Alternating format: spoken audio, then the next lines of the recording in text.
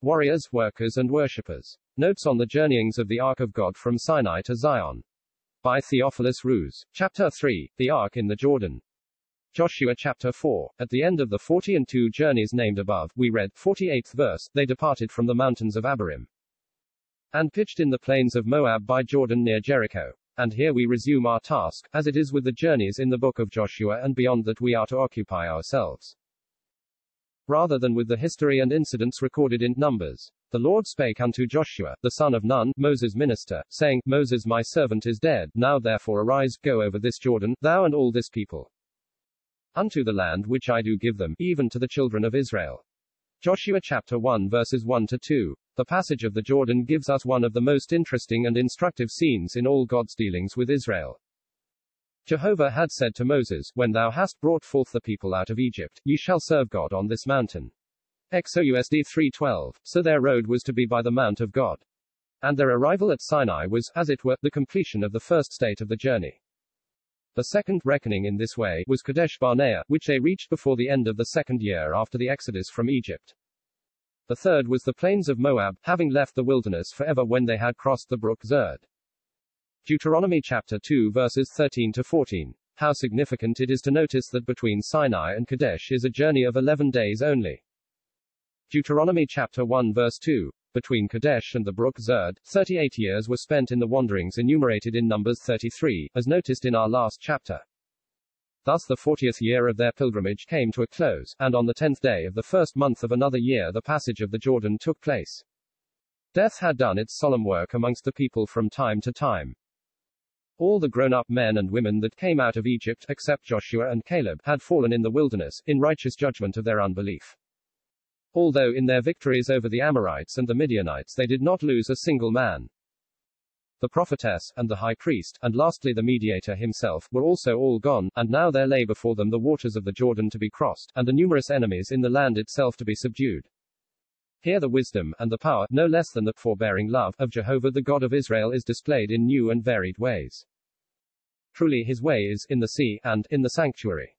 Psalm chapter 77 verses 13, 19. Again, here we have to note a marked departure from the general order of the march, both with regard to the position of the ark amongst the people, and as to those who carried it.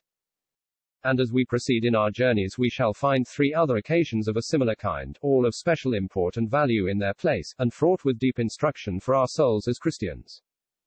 The place of prominence which was given to the ark in the passage of the Jordan must strike every observant reader. We may only glance at the details. By Joshua's instructions, the officers went through the host, and they commanded the people, saying, When ye see the ark of the covenant of the Lord your God, and the priests the Levites bearing it, then ye shall remove from your place, and go after it. Yet there shall be a space between you and it about 2,000 cubits by measure, come not near unto it, that ye may know the way by which ye must go. For ye have not passed this way heretofore. And Joshua spake unto the priests, saying, Take up the ark of the covenant and pass over before the people. Joshua chapter 3 verses 2, 6. So that, instead of being borne on the shoulders of the Kohathites in the usual way, and that in the midst of the people, a space of more than half a mile in advance of them was to be carefully observed for the ark here, so that they came not near unto it. And it was carried on the shoulders of the priests. With what intensity of interest must that large concourse of people have watched the effect of the ark's approaching, thus borne, to the brink of the rushing river, overflowing all its banks, as usual at the time of harvest, and witnessed its torrent suddenly arrested by the touch of the priest's feet. Blessed evidence this of the presence and power of God, acting in order that his redeemed people might pass over into the land of their inheritance. Witness also that silent and most striking manifestation of what God can do, and does do, when he purposes to bless. There was no word of command from Joshua, no rod of Moses, no judgment of the enemy there. But the people saw how the hand of God held the waters back and made a dry passage, until all the people were passed clean over Jordan, cut off by the power of the God of all the earth. A dry bed some miles in length stretched below them, and in a day long to be remembered that vast number of men, women and children, passing by the spot where the priest's feet stood firm, landed safely on the other side of Jordan. 12 stones were set up in the bed of the river, and 12 more taken from the spot where the priests stood, are set up at the place of their safe landing, for a memorial unto the children of Israel forever. Joshua chapter 4 verse 7. Note how God foresees that their children would ask questions as to these stones in time to come, and the thoughtfulness of his injunctions as to this. Now a word or two as to the typical meaning of this passage of the Jordan. What can we as Christians learn from it? That it is a striking type of the death of the Lord Jesus Christ needs scarcely to be said. Can we read the account of it without thinking of him who stood firm in the waters of death and judgment to secure a safe passage from death to life for all who trust him, and to secure for them, on the other side, an inheritance incorruptible, and undefiled, and that fades not away. 1 Peter chapter 1 verses 3 to 4. In this, the Jordan agrees, or shall we say coalesces, in its teaching with the Red Sea. It is a type or figure of the death of Christ, but with this marked difference, that when Jordan was crossed there was no striking of the waters with the rod of Moses, and no judgment of the pursuing enemy. It was there barring their entrance into the land of promise, and the last barrier to be surmounted. Our readers will very probably be acquainted with the idea, made familiar by Bunyan's Pilgrim's Progress, and other books, that the passage of the Jordan typifies the believer's passage through death into heaven. But the one thing, if there were no others, that nullifies this interpretation is, that when the Jordan was crossed, the people of Israel had to fight for the possession of the land. They had to make good, so to speak, their possession by walking through it, and clearing out the nations occupying it. Now, when we believers get to heaven, we know that it will be rest, not warfare. To be absent from the body is to be present with the Lord. To inhabit the place prepared for us in the many mansions of the Father's house. There remains therefore a rest to the people of God. Hebrews chapter 4 verse 9. And that great Sabbath of rest is in heaven surely. We shall not need then a trowel, much less a sword, for both building and fighting will forever have ceased. We must therefore look further for the true application of this type to our Christian life. In order to live in and enjoy the land so long promised, the enemy had to be driven out foot by foot as it were, and therefore before they actually met the enemy, or struck a blow. The captain of the Lord's host appears to Joshua, with his sword drawn in his hand. Blessed type surely of our risen Lord, who not only sympathizes with us, and sustains our infirmities, but leads and guards and guides his people in service and conflict. We would also point out some other notable differences between the Red Sea and the Jordan. There was no ark at the Red Sea, while in the Jordan scene it is the prominent feature. The former was deliverance out of Egypt, while the Jordan is entrance into Canaan. It is true that the same general thought prevails in both types, but the teaching of the Red Sea is the death of Christ as smitten for us, for all his people, while the Jordan foreshadows our death and resurrection with him. This explains the exhortations in the epistles of Colossians and Ephesians, such as wherefore if ye be dead with Christ, Colossians chapter 2 verse 20, and if ye then be risen with Christ, seek those things which are above, where Christ sits at the right hand of God, Colossians chapter 3 verse 1.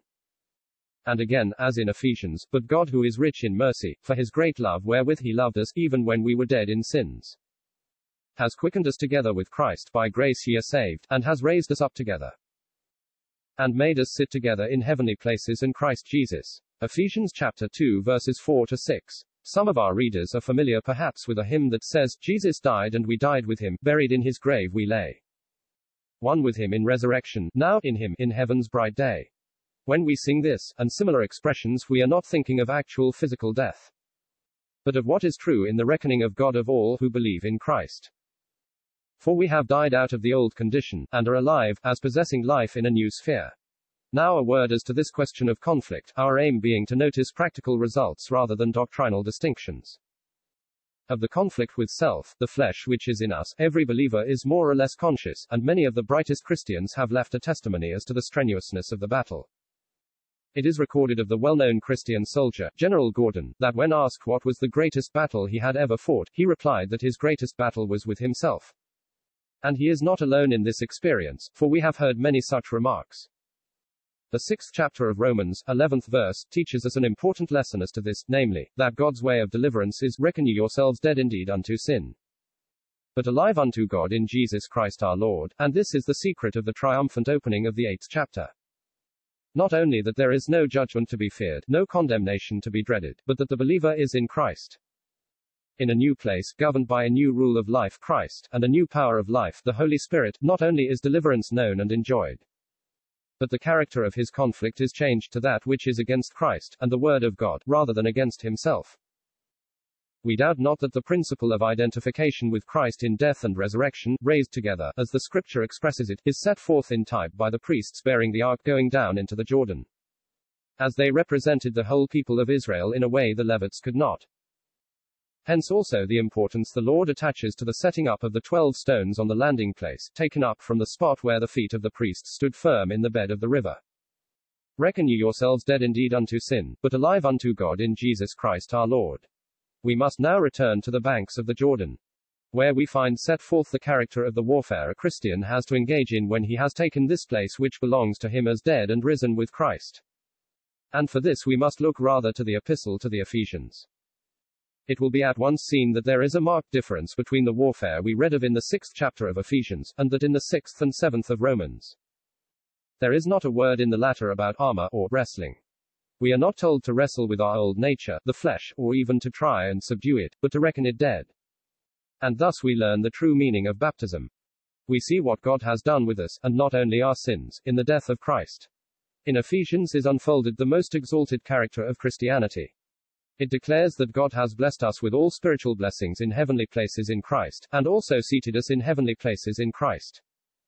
Then we are exhorted to put on the whole armor of God, that ye may be able to stand against the wiles of the devil, for our wrestling is not against flesh and blood, but against the principalities, against the powers, against the world rulers of this darkness, against the spiritual hosts of wickedness in the heavenly places, or the heavenlies. Ephesians 6:11-12, New Trans. It is not difficult to see the different character of these two conflicts, between the flesh, in ourselves and others, and the powers of spiritual wickedness arrayed against Christ and the truth. But perhaps the difficulty of understanding it lies in the fact that we are so little free from ourselves, and the worldly influences around us, and so lack discernment of the reality of true spiritual warfare. Suffice it to say that this latter is what answers to the enemies in the land, in contrast to those met with in the wilderness. How we need to pray, that the God of our Lord Jesus Christ, the Father of glory, may give unto us the spirit of wisdom and revelation in the knowledge of him, the eyes of our understanding being enlightened, that we may know what is the hope of his calling, and what the riches of the glory of his inheritance in the saints. Ephesians 1:17-18. For the sake of young Christians, we would like to make as clear as we can what is said above as to Christian conflict and experience. We know that it is by the Holy Spirit's help alone any of us can understand the things of God that are so freely given us. But it must be understood that in what has been said as to the typical meaning of the Jordan, no question is raised as to the assurance of salvation, and the certainty of heaven and glory as the portion of every true believer in the Lord Jesus Christ. We give thanks unto the Father, who has made us meet to be partakers of the inheritance of the saints in light, who has delivered us from the power of darkness, and has translated us into the kingdom of his dear Son, in whom we have redemption through his blood, the forgiveness of sins. Colossians chapter 1 verses 12-14. Neither do we question that the Red Sea beautifully sets forth the positive deliverance effected for all believers in the death and resurrection of Christ. He having died and risen again, the death and judgment that were once before us, and are now before all who are out of Christ, are gone forever. Since therefore the children partake of flesh and blood, he also in like manner took part in the same, that through death he might annul him who has the might of death, that is the devil, and might set free all those who through fear of death, through the whole of their life were subject to bondage. Hebrews chapter 2 verses 14-15. New Trans. But besides this there is the further truth, as before referred to, that we have died with Christ and are exhorted to reckon ourselves to be dead indeed unto sin, but alive unto God through, or in, Jesus Christ our Lord. Romans chapter 6 verse 11. For the law of the Spirit of life in Christ Jesus has made me free from the law of sin and death. Romans chapter 8 verse 2. In present blessed acceptance in him who came to die, in him who now is seated at God's right hand on high, in grace which is unchanging we stand from day to day, and prove the boundless mercies which strew our pilgrim way.